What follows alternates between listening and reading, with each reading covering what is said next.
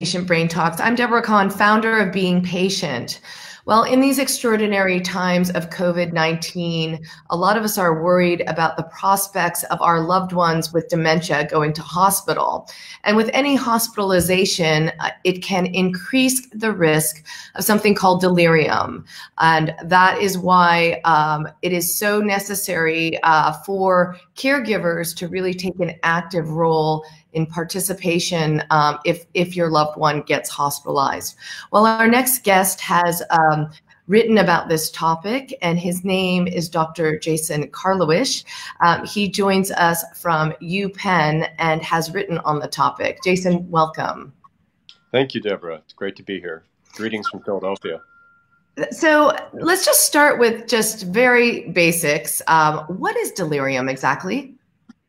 Delirium describes an acute confusional state. Simply put, the person doesn't seem like the way they used to be. There's been some sort of change. Delirium can take two forms. The hyperactive form, the patient's quite agitated, confused, oftentimes physically agitated, or the hypoactive form, the patient is sort of quiet, withdrawn.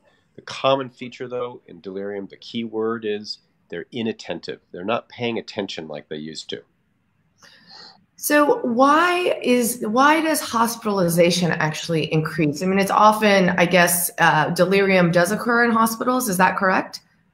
Delirium occurs because a person's brain has been acutely insulted by an illness, bad enough that they maybe require going to hospital. Delirium is sort of the product of many different factors coming together. An aging brain gets acutely ill, goes to hospital, change in environment, a host of other changes, a host of other noxious stimuli to the brain, some of the medications that are given. And what all that adds up to is this acute confusional state that develops, which we call delirium. So, for example, you can get delirious if you're ill and at home. It doesn't have to be in hospital, but there's something about hospitalization that makes it even more likely to occur. Are people with dementia more at risk of delirium? Absolutely. Persons living with dementia are at greater risk than someone of the same age who doesn't have dementia to develop delirium. The way I like to think about it is, delirium is to Alzheimer's disease and dementia like pain is to cancer. There are many different diseases that cause pain, rheumatoid arthritis, osteoarthritis, etc.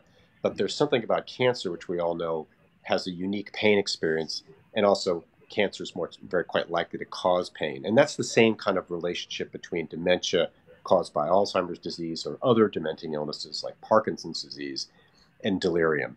You don't have to have those diseases to get delirium, but if you do have those diseases, you're at a greater risk of developing delirium. Do we know exactly what's going on in the brain to cause delirium? It's an ongoing area of research. In other words, what's the neuroanatomic, neurobiology going on? That's an area of very emergent science. But we do know that this is real. This happens. This is not normal. This represents something very bad acutely occurring in the brain. So I've always thought of delirium as almost like hallucinations, like, because we use the term in English, like you're delirious, right? You're not making sense.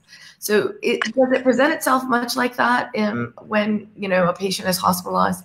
Well, there's a certain wisdom to that vernacular understanding when people say you're delirious, meaning, there's something very different about the way you're acting now compared to the way you usually act. And in the hypervigilant, the agitated form of delirium, patients often develop elaborate and very frightening delusions. So a common one will be that they think they're in prison, actually, or in jail, and will cry out for help and get me out of this jail, and may construct elaborate delusions about where they are, and usually it's persecutorial beliefs and things like that, and can become very physically agitated. I got to get out of here, try to get out of bed. They'll pull out lines. They'll attempt to get out of their bed and go out of the hallway. So it can be extremely disruptive. In contrast, in the hypoactive form, the patients sort of just not very alert, inattentive to conversation, sort of fading in and out. Another key feature of delirium is it waxes and wanes. So patient will be very agitated, et cetera, and then an hour or two later, not so agitated. Oh, everything's fine. And then 2 hours later, they're agitated again. So this kind of waxing and waning quality is another hallmark of the delirium syndrome. Yeah, I mean, we're all facing this right now, a worry over loved ones, the possibility of hospitalization during the time of pandemic. So we've just gotten a question in asking, like, how do you reduce or mitigate delirium if your loved one is with dementia is hospitalized? Is there anything we can do to prevent it? Yeah, great question. Because the answer is we can prevent it. We can't guarantee that it won't develop if you take these steps. But science has proven that if you take these steps, you can reduce the chance that someone develops delirium. And if they do, you can reduce its severity and duration. And that's really important. So there's something you can do about it. So what can you do about it? Well, it starts with almost basic care.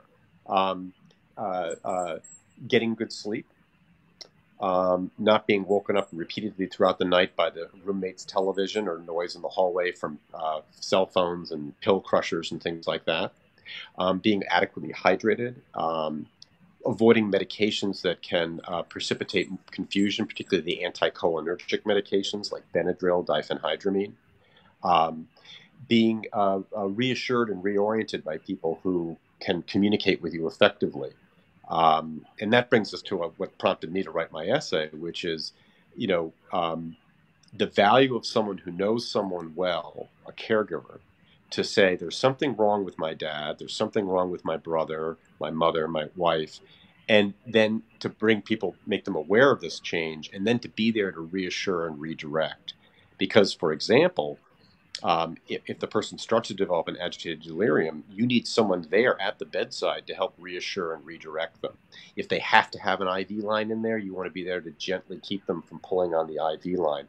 The last thing that you want to do, for example, is restrain the person and tie them to the bed. They'll just get more delirious.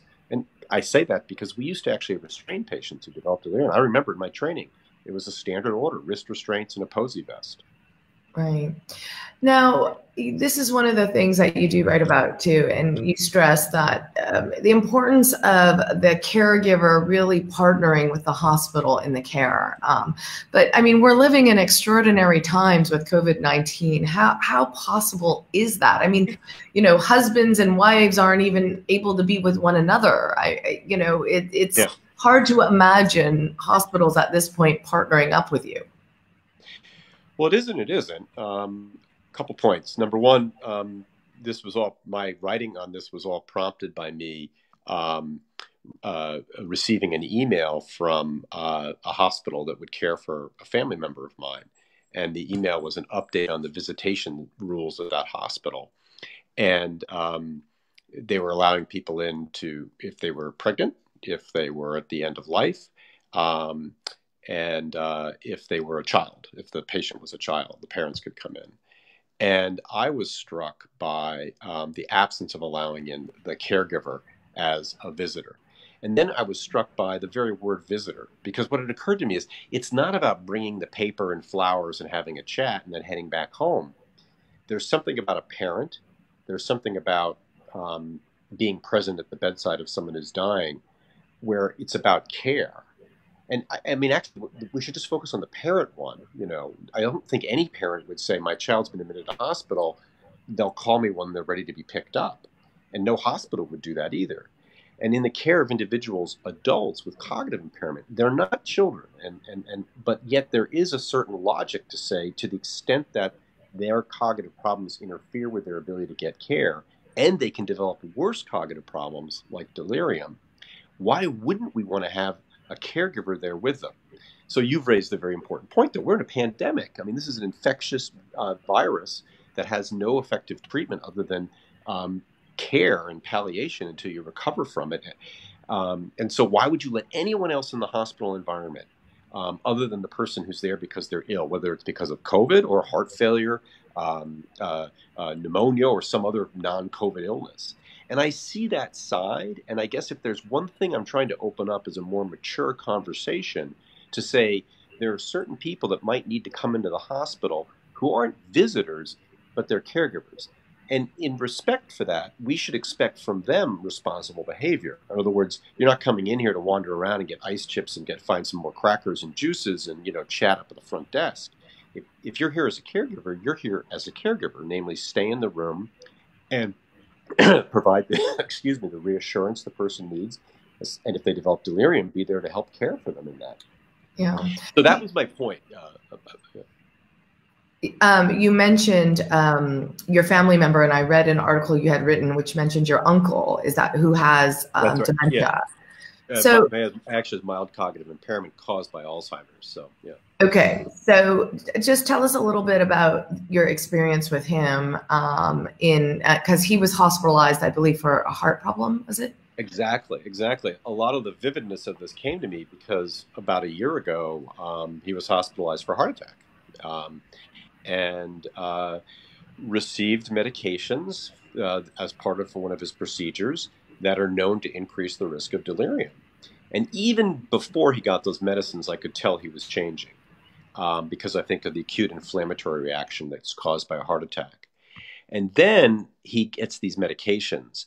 And so already he was beginning to develop delirium. And then he gets these medications, and it becomes very obvious he's having this acute confusional state bordering on the hyperactive form of it.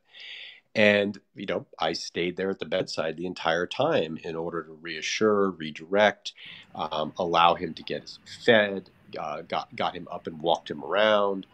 And I am convinced, I wouldn't want to do the experiment to figure this out, but I'm convinced had I not been there, he would have gotten sicker. And I'm not confident that if he had left hospital, he could have gone home and been still at home now living independently. So it was a vivid example to me of the value of my presence at the bedside. And so when I got this email from his hospital, because I'm on their email list saying, essentially saying, if your uncle gets admitted now, you can't be there. I thought, well, now, wait a minute. That is not going to be good care. And so I'm trying to open up this conversation about what's going to be good care. Why does delirium increase death rates? Because that's the other thing that you point out is that you have a higher chance of death if you're suffering from delirium in the hospital. Why is that? In the same way, I think that worsening cognitive impairment increases the likelihood of someone dying. And why is that? There's a host of factors going on. You're not able to adequately comply with your therapies and take them. You extend the period of time that you're in the hospital. You extend the period of time that you're in bed. And we know if you take an older adult, 80 plus years old, put them to bed for a urinary tract infection and say to them after 4 days of being in the bed, get up and leave, walk out, they'll say, I'm so unsteady, because they've lost muscle mass and they have just so little threshold.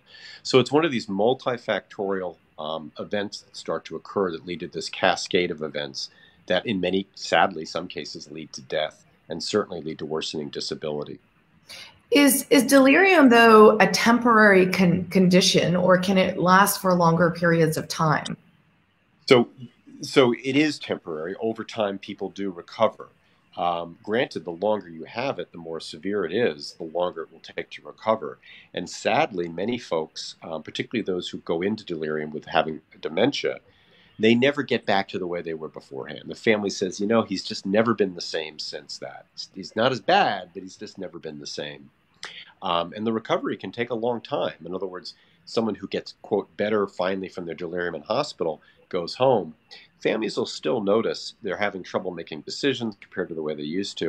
And it can take several weeks for them to finally kind of be back to the way they were. I should make one point about this visitation issue just to develop it. So that was one hospital's rule. And so my staff and I went and looked at other hospitals. And sure enough, we found many hospitals all hospitals have some sort of visitor policy. And what we found was great variety in what the policies were. Some of them laid it out very clearly. Some of them had no policy. They said it's the discretion of the staff. That's it. Others had included that a visitor can be someone who is for a patient who has intellectual disability or troubles with communication. I found online that the National Health Service in Great Britain acknowledges the role of the caregiver for persons with dementia. or persons with developmental disability. So there's a variety out there, and some hospitals recognize this up front, some are silent to it, and others kind of leave it vague as to whether or not it'll be at their discretion. So I think in the time of COVID-19, a lot of people are really worried if the patient or the caregiver gets sick, what that means for the structure of care, period. So just first, at Penn, are you hearing stories of people with dementia going to hospital for COVID-19? I have not heard stories of people going to hospital because of COVID-19. Actually, yes, we have. I take that back. Yes, we have. As well as people going to, what I was going to say, I have heard of people going to hospital because of non-COVID-19 problems that require going to hospital. And, this pandemic is not going to lift. And so we have to start thinking about, in the coming months, people are going to get ill. They're going to need to go to hospital. I mean, for now, people are sort of managing and whatnot, but already we're having people go to hospital for non-COVID-19 problems, or they're going to hospital because of COVID-19. Yeah. So what is your recommendation for the caregiver when they approach the hospital? I mean, I can imagine how daunting it must be today when you're not even probably allowed past the front door, and there's probably huge signs saying no one but patients, and COVID symptoms here and others over here. So how do you even get to a person, or how do you handle this? How do you manage it in the context of today? Yeah, that's a great question, because I think the answer is one needs to see all sides here. Okay. And I've been getting some emails from caregivers who have shared their stories, some inspiring and some sad. But I think when I put them together and think myself, I mean, you need to take the perspective here. You need to see the side of the healthcare system, the hospital, which is desperately trying to keep it from becoming a hot spot. Okay. Yeah. On the other hand, though, what I think you need to do is make the case to them. Look, my mother has dementia caused by Lewy body disease, and I am her caregiver. Okay. Here's the things I do for her. Okay. I am willing to work with you to help you take care of her. What would that mean? Well, first of all, let me tell you about what her cognitive impairments are like. Okay. Is there some way that I can potentially communicate with her via, if she's someone who, for example, could tolerate a FaceTiming and whatnot and not be confused by it? Can we do that? In other words, can you take a little extra effort to watch over her, to report back to me how she's doing? Perhaps even, maybe, can I stay there? Is there a fold-out cot in that room that I can stay in? I'll wear personal protective equipment. I won't leave the room. We found some hospital policies that allow a caregiver, but the condition is you cannot leave the room. I won't leave the room. I'm not going to get up and take a walk because I want to stretch my legs. So I think it's going to be a negotiation. I will say, seeing now the other side, the last thing the hospital wants to deal with is, someone screaming and yelling, saying, I want to come in, et cetera. So I think one needs to sort of tame one's emotions and say, how can we have a mature conversation about how best we're going to care for my relative who has moderate stage dementia and is at a high likelihood of getting quite ill from a delirium, which is only going to extend their hospital stay, which means greater chance of getting sicker, using up a bed that's needed, et cetera. So I think there's the ability to kind of arrive at a reasonable sort of position on this.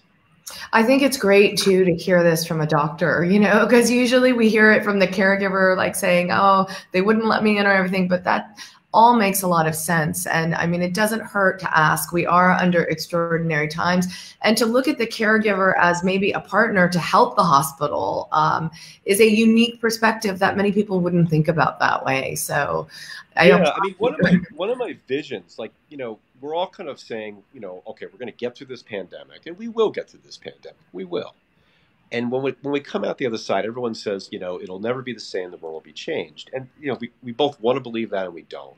But the world will be changed. And I think it can be changed in ways that we'll look back and say, it was awful that it happened. It was horrible it happened as bad as it did. And we'll deal with those issues. But maybe we've learned some things from this. And so I'll give you one thing that I've learned. The one thing I've learned is I want to imagine a future where there are certainly visitors to the hospital, the friends that come by with an extra meal, etc. Great.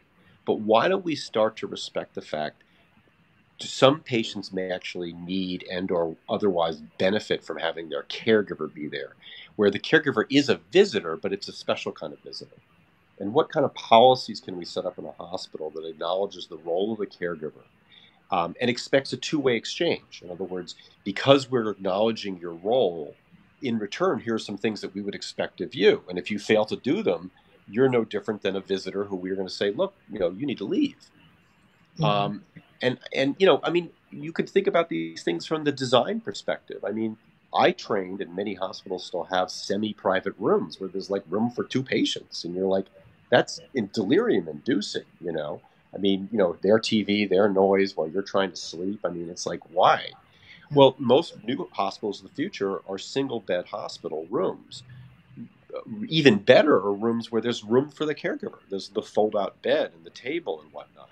So, I think in addition to those architectural changes that are occurring in care, let's make some real deep conceptual changes and acknowledge they're not just visitors. And that might be the campaign, I'm not just a visitor, Yeah. And so if I'd like to look back a year from now and come back here and we can talk about that, because maybe that'll be one of the things that we'll say, well, I wish it never happened, but at least some things came from it that made a difference. Absolutely. And thank you so much, Dr. Karlowicz, for bringing this to our attention.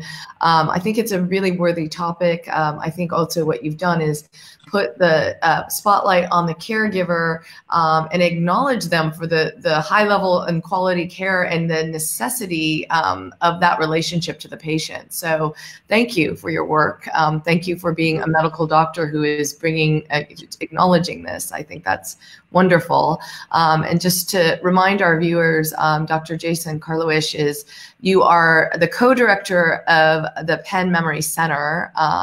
So I'm sure you're getting a lot of experience with dementia and dementia patients and whatnot. So thank you so much for your work. We will, as always, have these interviews on beingpatient.com. You can access them on our website, and please sign up for our newsletter. We'll let you know when these talks are happening. Thanks again, Dr. Karlowicz, and thanks everyone for watching.